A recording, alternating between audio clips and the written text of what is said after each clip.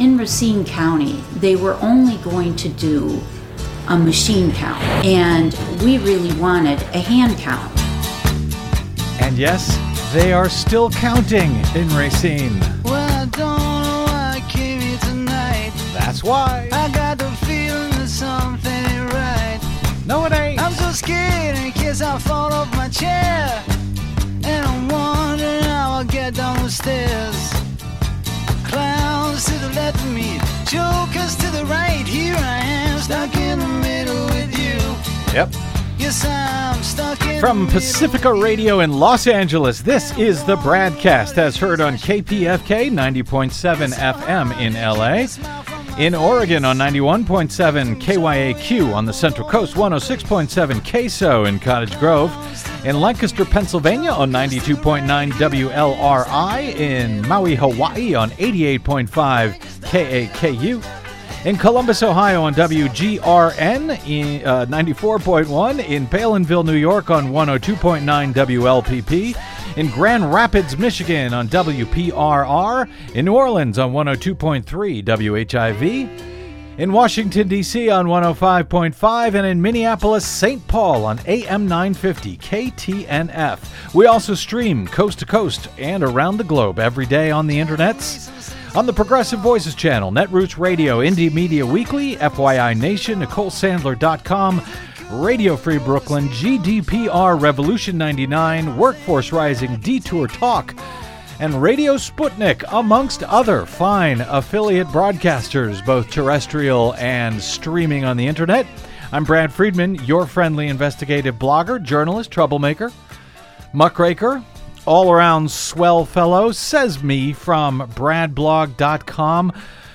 Big show for you coming up today. Coming up momentarily. Remember the fight to actually count ballots, hand-marked paper ballots, in a number of the states which surprisingly were declared to have gone for Donald Trump in last year's presidential election? Remember that back in 2016?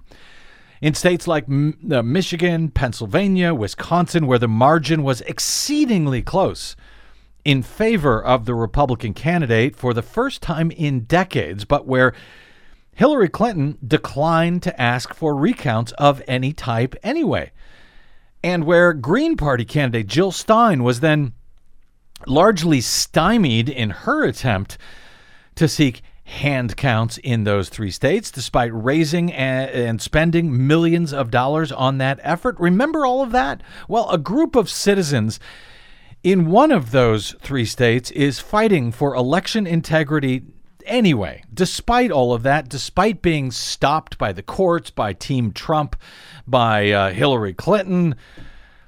They are trying to hand count at least some of those paper ballots from last year's election by hand to see if the results of a hand count are the same as those reported by the optical scan computer systems that tabulated them in the first place on election night and then again in the so-called recount. The results are now coming back in and are just, how do I describe this, Desi Doyen? Mind-boggling?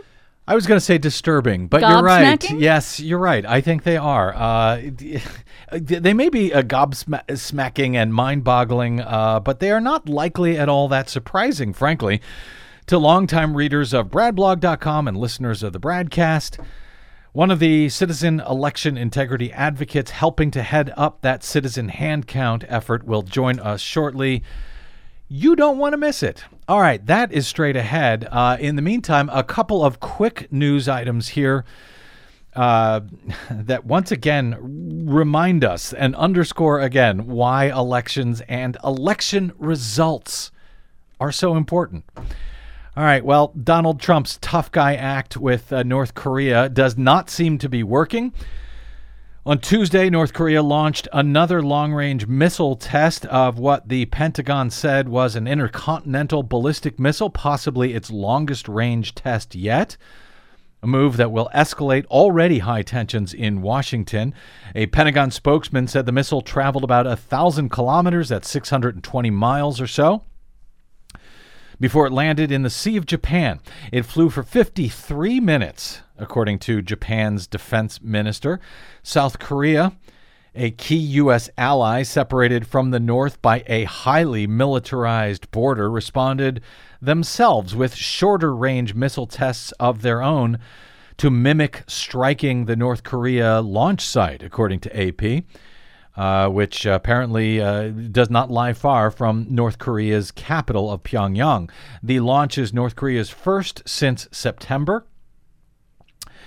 And an intercontinental ballistic missile test is considered particularly provocative. It would signal further progress by Pyongyang in developing a weapon of mass destruction that could strike the U.S. mainland, which President Donald Trump has vowed to prevent using military force if necessary. In response to the launch on Tuesday, Trump said the U.S. will, quote, take care of it. Nothing to worry about, Des. Well, I get such great confidence out of that. They'll take care of it. He told reporters, quote, it is a situation that we will handle, though he did not elaborate.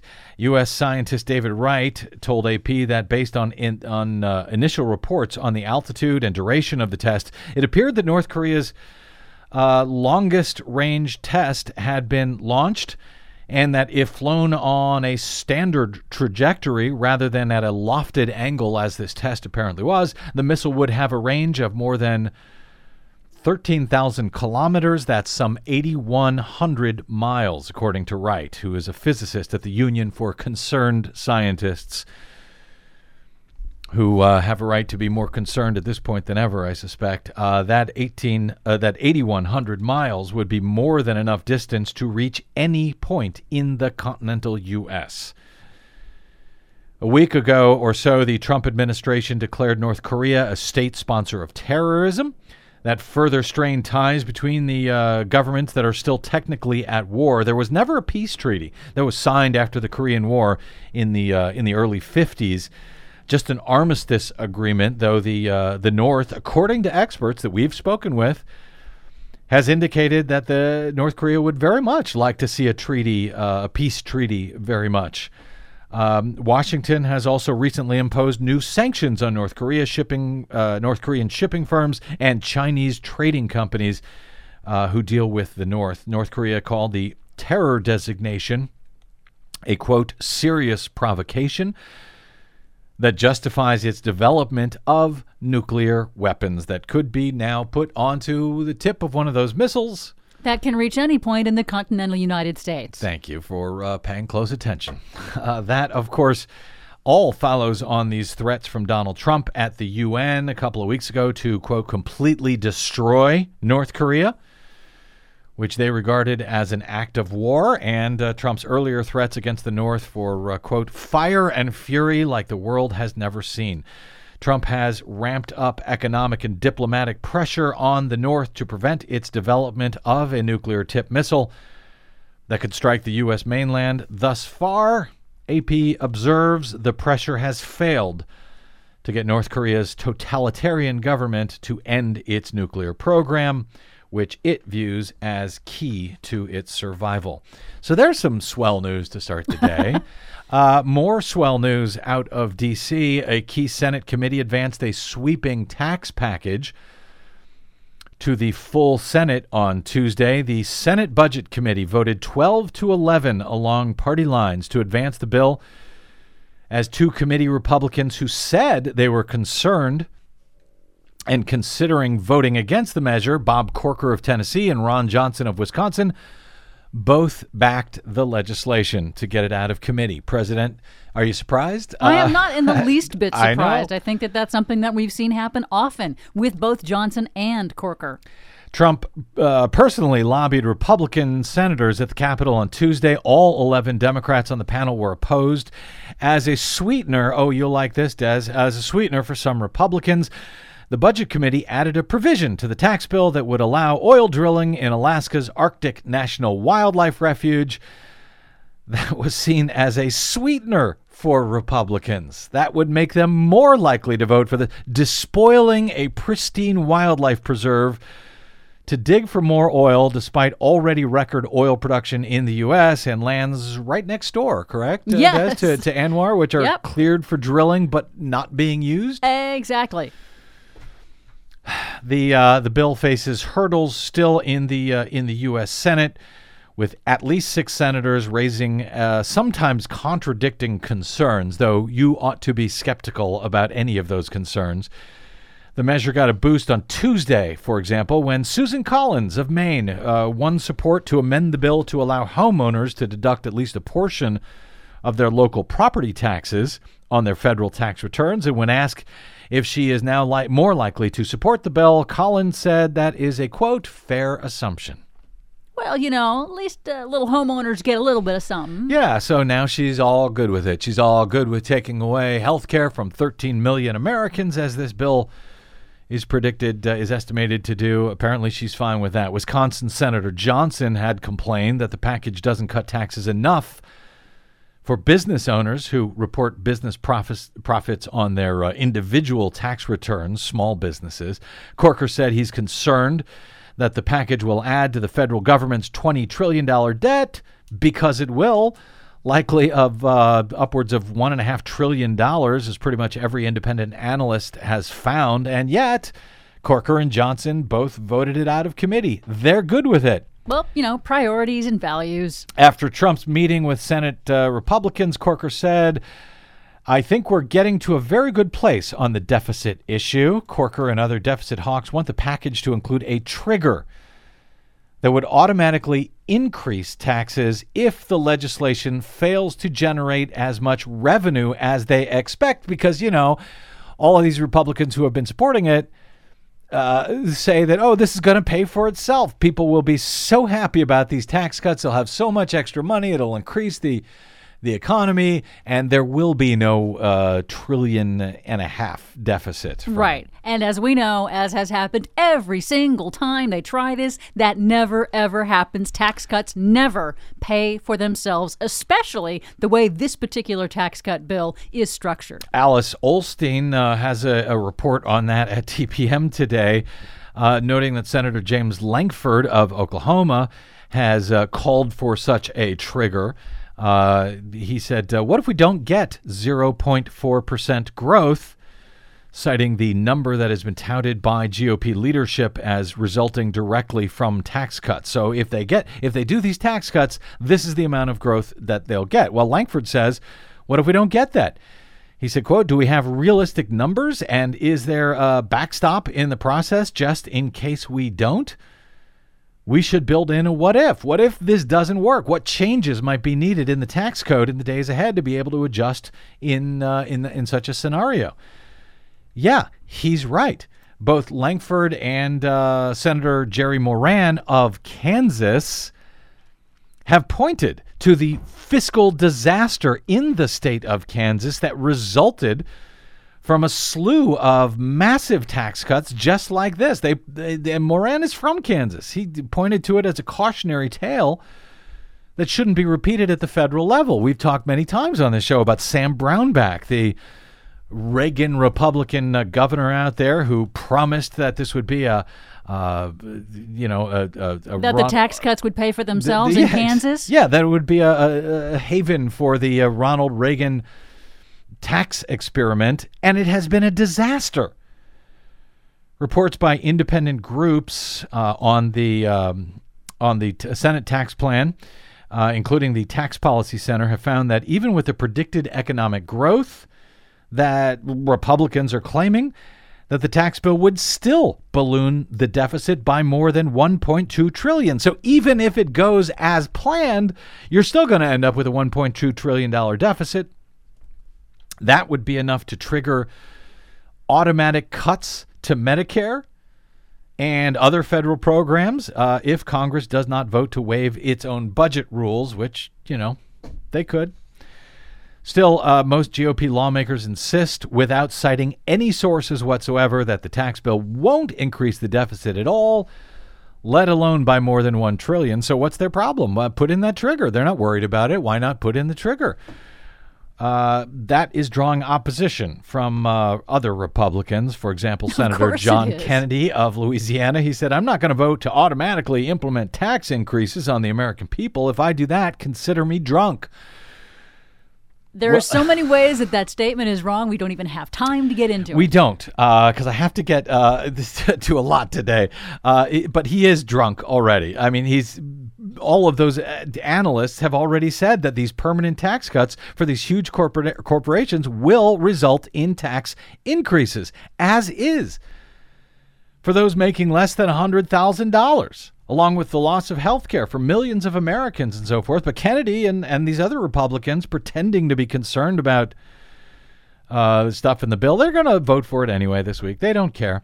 If you'd like to share your thoughts on any of that with them, because only public pressure right now, if anything, is likely to stop this thing, you can call your senators at 202-224-3121, 202-224-3121. Good luck. And finally, that unprecedented power struggle at the Consumer Financial Protection Bureau that we discussed on this show yesterday with law professor and former CFPB advisor Adam Levitin. Remember that? He linked it to he likened it to the Game of Thrones struggle that has been unseen in Washington, D.C. Well, as suggested during our conversation, even though the rule and the letter of the law appear very clearly to say one thing, a newly appointed Donald Trump federal judge has declared otherwise late today, just before airtime. The federal judge denied an emergency request on behalf of an Obama holdover who had disputed Trump's decision to appoint a new acting director to the CFPB. It's a big legal victory right now for the White House, who had argued that the president had the authority to install a new leader. However, the folks who actually wrote the law that created the CFPB after the financial meltdown back in 2008, they all say, no, we wrote the law very specifically, and here it says that the deputy director of the agency becomes the acting director of the agency. Nonetheless, Judge Timothy Kelly, Federal District Court in Washington, said that Mick Mulvaney, Trump's pick and the current director of the White House Office of Management and Budget, he could lead the Bureau at the same time, by the way, that he is leading the White House Office of Management and Budget, even though the CFPB and the OMB have conflicting issues. Yeah, yes. But now they don't have to worry about it because Mulvaney can just approve both at both offices. It's just remarkable. I don't know if she's going to appeal or not. This decision came in just before airtime. But now Mick Mulvaney, who has called the CFPB a sad, sick joke, he will now run it, at least for now. Trump could have appointed a permanent director, but that would take months for a Senate to approve it, to confirm such a pick. So, why not just work around the law with the judges that he has installed? All of these stories today, once again, a reminder of the importance of elections and of being able to know that the results of those elections were accurate, something that, unfortunately, we still cannot know about the presidential election last year. And we've got some new news now out of Wisconsin that serves as another startling reminder of all of that. That story is next on the BradCast. I'm Brad Friedman. Don't touch that dial.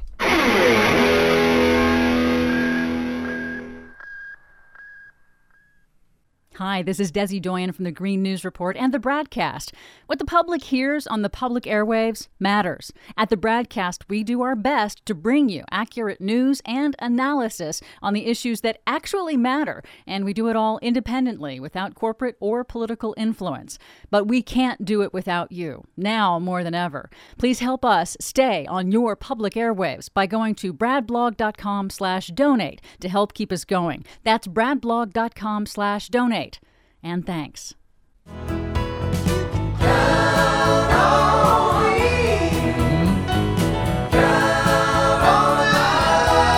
Count on me. Don't know whether you can count on the voting system in the state of Wisconsin. Welcome back to the BradCast. Brad Friedman from bradblog.com with you here. All right, well, to this day, as you know, Donald Trump loves to cite his victory in last year's presidential election as sort of his catch-all response to any criticism that he may face. You don't like him, you think he's doing a bad job, well, he'll tell you the American people voted for him, so he can't be all that bad. He loves to cite the results of the 2016 presidential election as his mandate from the American people to do damn near anything that he pleases. But anyone paying attention to at least to any non-fake news sources knows that, in fact, like it or not, the American people overwhelmingly supported Hillary Clinton by some 3 million votes over Donald Trump in last year's election, at least according to the reported results, mostly tallied by computer tabulators in all 50 states. Nonetheless, thanks to the constitutional curiosity that is the U.S. Electoral College, Trump was declared the victor anyway, thanks to surprise wins in a few key states, which had gone to Democrats for many years. But this year ended up flipping for the first time in decades by a very small margin to the Republican nominee. As we spent a great deal of time reporting in the months immediately after the election in the states of Pennsylvania, Michigan, and Wisconsin combined, all three of which went to Trump, those three states had approximately 4 votes per precinct in each of those states been recorded for Hillary Clinton instead of Donald Trump, then she, not he, would have become the 45th president of the United States. Just 4 votes in each precinct. Now, despite desperate pleas following the election last year from voting system experts and computer scientists worried about the possibility of electronic manipulation of results or failure of voting systems during the election in November, the Clinton campaign decided against filing for a hand recount of paper ballots or for forensic audits of computer voting and tabulation systems that were used in Pennsylvania and Michigan and Wisconsin on November 8. Instead, Green Party candidate Jill Stein stepped up to see such a post-election audit of results carried out, as she explained on this very show the day that she announced that effort. She raised and spent millions of dollars in the effort, which was subsequently largely stymied by Republican officials and various state laws in those 3 states. In Pennsylvania, where most of the state's voters are still forced to vote on 100% unverifiable touchscreen voting systems, there was little to actually count.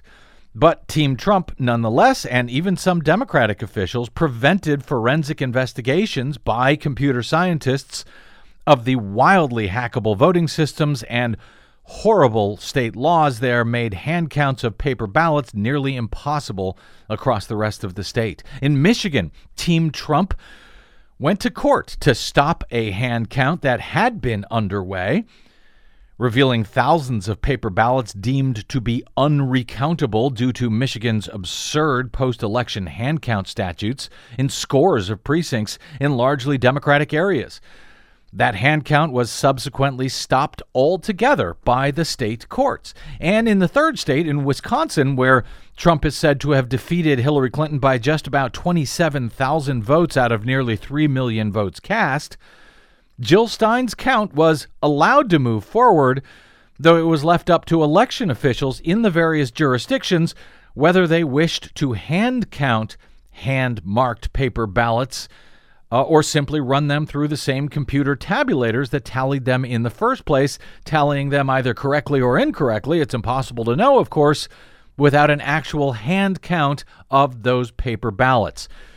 Jill Stein complained at the time that many of the areas about which she was most concerned in Wisconsin were the ones which had determined to simply run the paper ballots back through the same computers that tallied them in the first place. Well, unfortunately, we only got half a recount, and it was the low-income, urban communities of color that basically just did the same thing all over again. We are still trying to get the minutes from the counties so that we can actually have an accurate tally of what went right and what went wrong. We are also calling for an examination of the software that these proprietary machines used. That was Jill Stein, I believe, in very early January of this year. She never did receive a full count, nor did she get that software examination that her recount campaign had sought. Such an examination was for good reason. During the partial count in Wisconsin, election integrity observers reported a huge number of hand-marked paper ballots which had votes on them in the presidential race, but which went uncounted anyway by the optical scan computer tabulators that many municipalities across the state had insisted on using for the so-called recount. Documentary filmmaker Lulu Friesdat was in Racine County, Wisconsin, for some of that attempted recount, and interviewed observer Liz Whitlock after her complaints about the marked but uncounted paper ballots were rejected by election officials who were running the counts. My name is Liz Whitlock, and I live in Pleasant Prairie, Wisconsin. In Racine County, they were only going to do a machine count. And we really wanted a hand count. We decided to do our own hand count using these clickers. This is a click counter. You click it and the numbers go up. You can hand count ballots like this as they're going through an optical scanner. What we were doing was we had 3 observers on one scanner machine, and one would click for Clinton, one would click for Trump, and the other one would click the undervotes. And the undervotes are when the ballot is not marked. We can see the ballots very clearly. Our numbers were quite a bit off from the scanner. In that batch, there were 18 that were undervotes on the optical scan tape, and we knew that 15 of those were actually for candidates. So we brought this up immediately to the county clerk and said, we think this machine did not count these ballots correctly. And we're just wondering if we could have somebody just hand count this one small ward. It was only over 300 ballots. It wouldn't take very long. They absolutely refused to do that.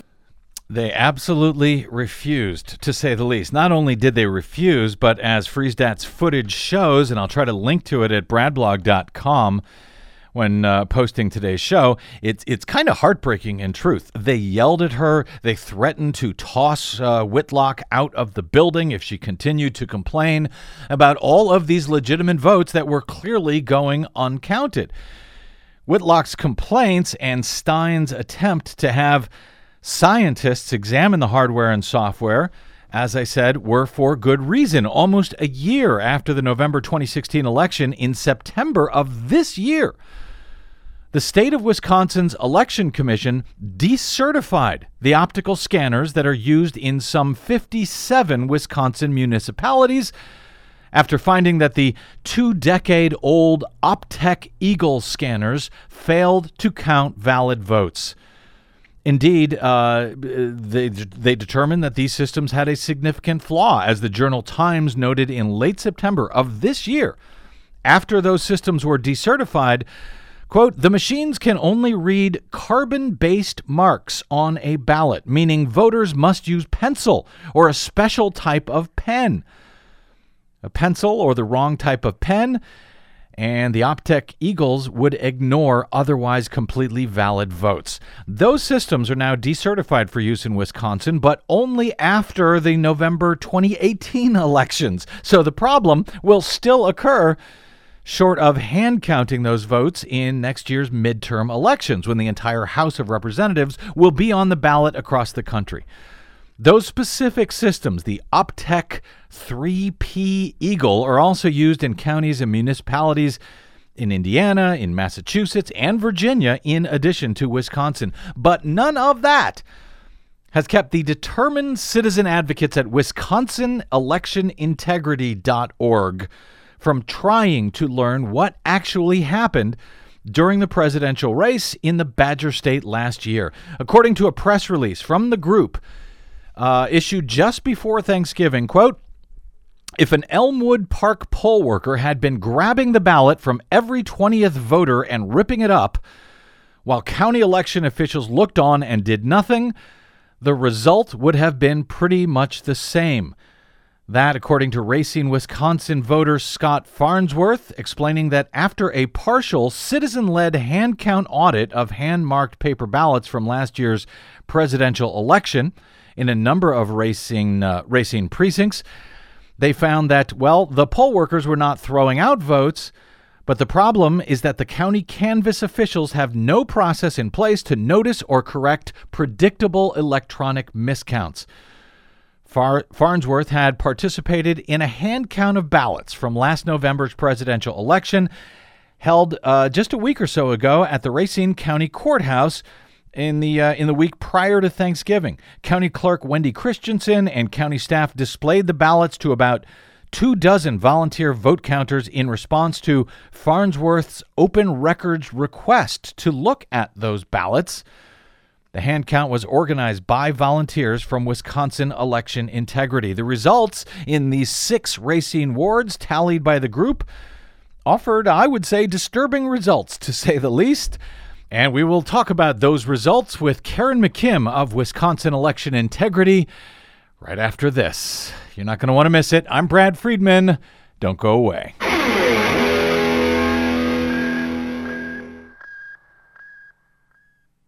Hey, this is Brad. If you haven't noticed by now, it's no easy feat finding facts, real facts, not alternative facts, over your public airwaves. We try to bring you real facts, truth, and clarity without fear or favor each and every day on the BradCast. But we need your help to do it, and that help is needed more now than ever. Please stop by bradblog.com/donate today. That's bradblog.com/donate, and thanks. Yeah.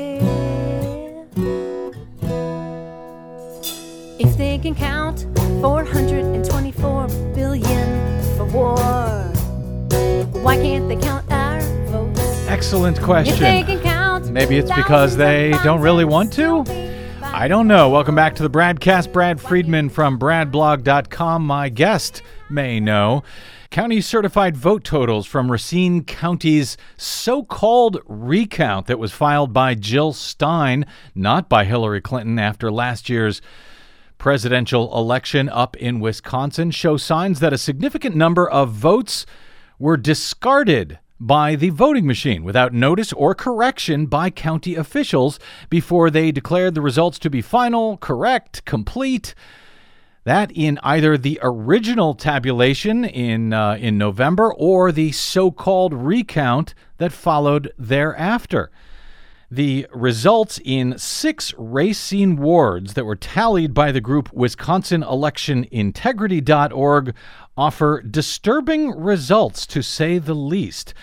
Just as we have warned about for some 15 years on this show and at bradblog.com, when optical scan computers rather than human beings are relied on for tabulating results, even where countable hand-marked paper ballots are available to be publicly counted accurately by human beings. Joining us now to discuss the new findings out of Racine and why such an effort is even necessary at all, given that election officials long ago certified results as supposedly accurate and correct in the state of Wisconsin, is longtime election integrity advocate Karen McKim. She is a retired quality assurance manager and a founding member of WisconsinElectionIntegrity.org, where she has served as its statewide coordinator for about 5 years. The group promotes routine verification of election results using paper ballots, and, of course, she was deeply involved in the 2016 attempted presidential recount, as it's described in the state of Wisconsin. Karen McKim, welcome to the BradCast. Brad, thank you so much. It's so nice to talk to you. So good to have you here on the show. We've talked many times over the years. I think it's the first time we've had you on air, so thank you for joining us. As I understand it, you guys at Wisconsin Election Integrity actually had to round up money to pay for this hand count effort in Racine in these 6 wards? Yes, open records requests in Wisconsin are good in some ways, but not good in costs. The county clerk can charge us for the honor of looking at our ballots, and when we told her how many ballots we wanted to cast, she said that'll be, I forget what it was, $595.34 or something like that. But in doing that, you were able to actually see the actual ballots this time? Yes, we were. Yes, we were. How was that? Before we discuss what you found specifically, it was 6 wards so far that you've been able to afford to count, and how was that count physically carried out?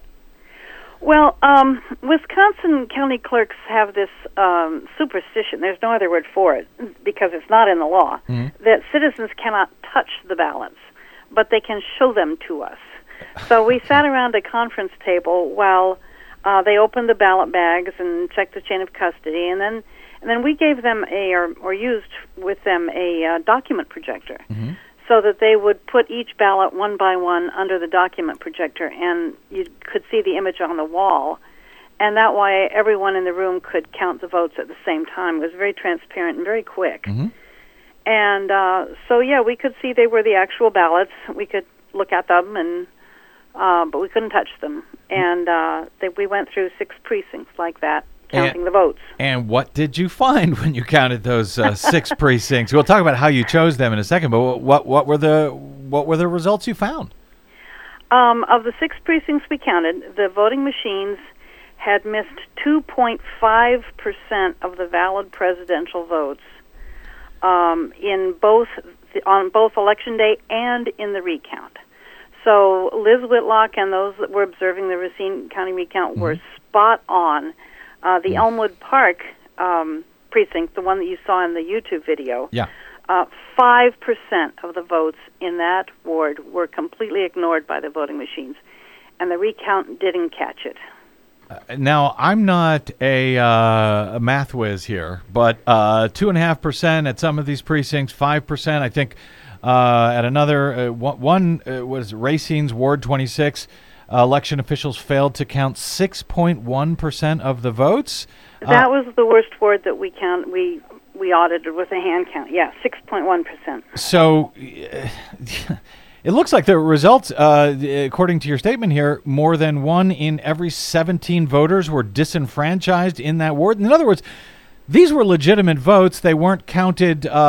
They weren't given to, or maybe you can tell me, were they given to Trump instead of Clinton or Clinton instead of Trump, or were they simply just ignored by the voting system entirely? They were ignored by the voting system entirely, and that's what made the miscount, or should have made the miscount, obvious to the election officials even before they certified. You could look at those election results that the voting machine spit out on their face, and you could see that hundreds of votes were just missing. If you compared the total number of ballots cast to the total number of presidential votes counted, you should have known, they should have known, that 2% of the voters didn't go to the polls so that they could cast a blank ballot. The miscounts were obvious at the time of the canvass, and the county officials did nothing about it. Why? Any idea why they, when you could see this, when you could see Liz Whitlock obviously was seeing this and was getting yelled at by the officials saying, no, we are absolutely not going to hand count even a small portion of these ballots, even though we can see them going through with votes but not turning up a tally one way or another. Why were they doing that? Were they just following state law at that point, or was there something? No, they were not.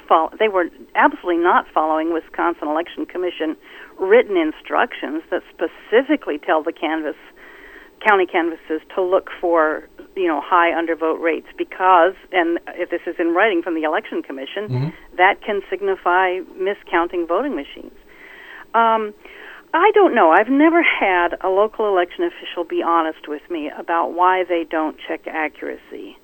I'm only guessing, at what I know of human nature and what I can read between the lines of what they will tell me. There's a desire to do as little work as possible. You can call that laziness, or you can call that just nervousness that they're going to meet some deadline.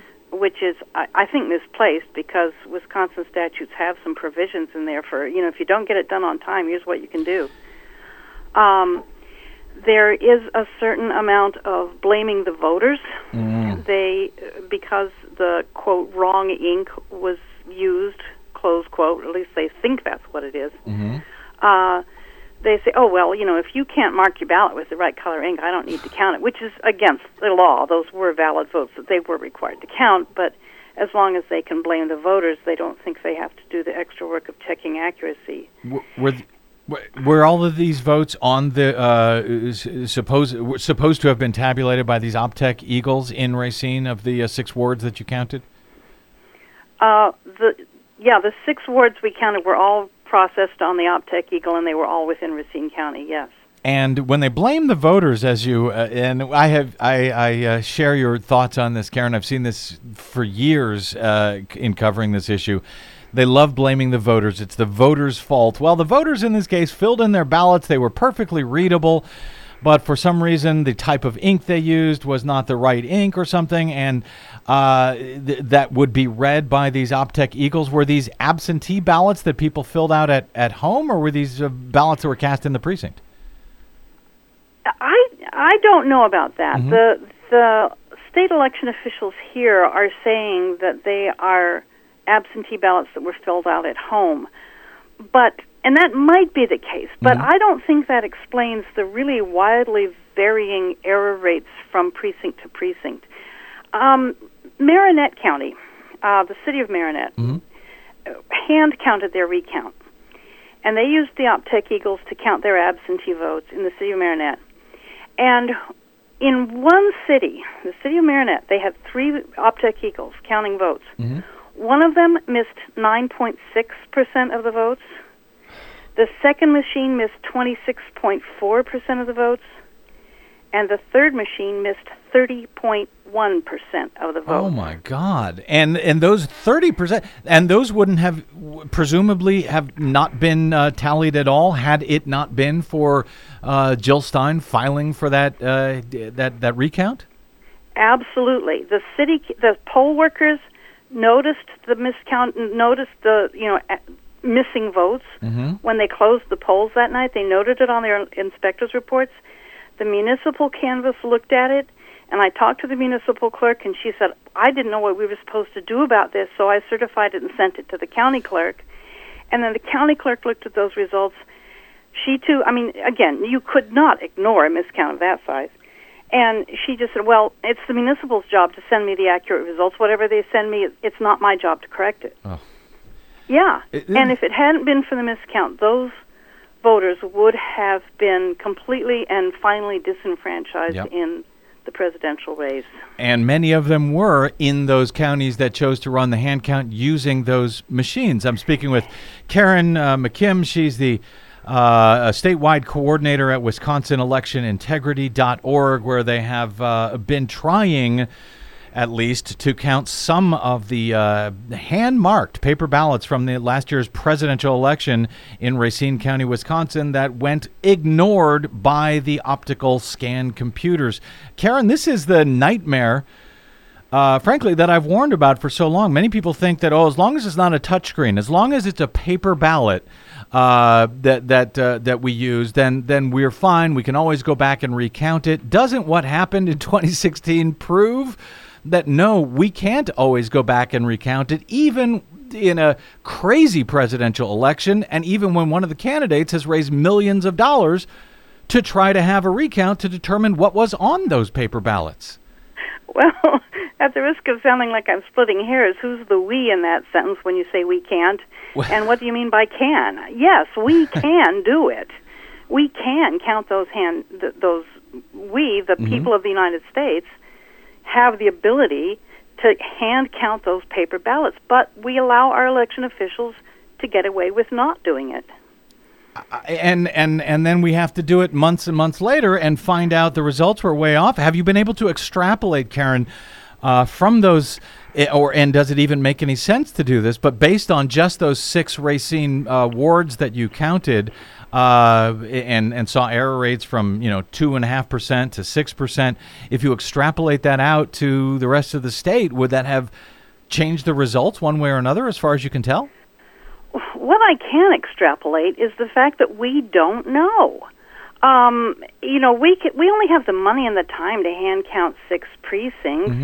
Mm-hmm. There is not a county in the state of Wisconsin where the county election officials check accuracy of the vote totals. There is, they all just certify by looking at the computer tape and saying, "Oh, look who won." Mm-hmm. Yep. The thing that upsets me, that really gets me going, is not the fact that the computers miscounted. We know computers are going to miscount from time to time. Every other manager that uses computers, from your grocery store to the bank to the city treasurers, they all know and accept that their computers are going to miscount from time to time, so they have routine procedures in place to check and correct before it's too late. Election administrators are the only computer-dependent managers we allowed to get away with not checking the computer output for accuracy. It's insane. It is insane, and this is the system that's used all over the country. People, like I say, if they think if they've got paper ballots that they're okay. No, they're still counted by computers, and they are checked by nobody. And even in some of the states where they claim they have post-election audits, I call them spot checks, even in those states, when they find errors, they routinely seem to just ignore them and go with whatever the computer said. Have you had that same experience? Oh yes, I've gone through the written canvass procedures and Wisconsin Election Commission recommended procedures, and it's almost laughable the way you read it. And the few places it does check for this kind of error, check for that kind of error, the instructions stop. It's like, yeah. And so what are you supposed to do if you find an error? Well, it was like I was talking to that City of Marinette municipal clerk. Mm-hmm. She saw that her machines were miscounting on November 2016, and she didn't know what to do about it. Yep. And so she just certified. Yeah, and I have seen that here in Los Angeles as well. They do these 1% post-election audits. They say they find, we were off by 10%. Election certified. I mean, there seems to be no remedy when they find these problems. Looking, by the way, at your results, it seems that of the wards you counted, all but one of those 6 appear to have found more uncounted votes, many more uncounted votes for Hillary Clinton than for Donald Trump. Do you have any explanation for that, Karen? I can't say for sure. If you note, we did head for the precincts that seemed to have the highest percentage of uncounted votes, simply by looking at the certified election results. Mm-hmm. And most of those were in the city of Racine. And so 5 of the 6 precincts we audited were within the city of Racine, which tends to vote Democratic, and the suburbs of the city of Racine vote more Republican. So it's not surprising that we found more uncounted votes for Clinton, because we audited mostly within the city of Racine. But now why the city of Racine machines were missing more votes than the suburban machines, I don't know. You'd really have to do a forensic investigation to figure that out. And well, which is what Jill Stein tried to do, but was prevented from doing. Those Optech Eagles I mentioned, they're decertifying them. Apparently, they're still going to use them nonetheless, even though they don't count votes properly. They ignore votes. They're still going to use them in the 2018 midterms in 57 counties in Wisconsin? No, I don't think they're going to use them in 57 counties. I take that back. All of the counties that are using Optech Eagles now are in various stages of the process of replacing them. Good. Racine will definitely have new machines before November 2018. Mm-hmm. And, they're working on it, but it takes, appropriations and community processes to weed down the machines and whatnot. Yeah, that's something that we need to get citizens in Wisconsin in those jurisdictions working on their election clerks right now. Speed up this process, get those new machines in place fast, Well, but do you have, Karen, do you have any more confidence in the other types of voting systems that are used across Wisconsin, or even these new ones that are coming in, if in fact they're not, hand checked by human beings to make sure the computers were correct? The output of every computer needs to be hand checked. And I'm talking about banks, I'm talking about grocery stores, I'm talking about city, and I'm talking about voting machines. It is just absolutely unacceptable that any computer, new or old, election or outside elections, would be trusted with a decision as consequential as who will govern us without checking accuracy. As a former quality assurance manager yourself, Karen McKim, what processes would you say are missing from the Wisconsin procedures? What should they be doing? I would argue they need to hand count these paper ballots on election night, because as we saw with Jill Stein, after the election, there are too many partisans, state statutes, and so forth to prevent real public oversight of elections. So I'd call for hand counting on election night. I don't know if that's if you share that interest or not. I don't. I would be fine with a hand count the day after the election or 2 days after. As long as it's public and transparent, and there's a good control of the documents in between when the poll closed and when the audit is done. It definitely needs to occur within a week of the election. My concerns with election night hand counting are personnel. It's hard for municipal clerks to get temporary staff to even work during election day.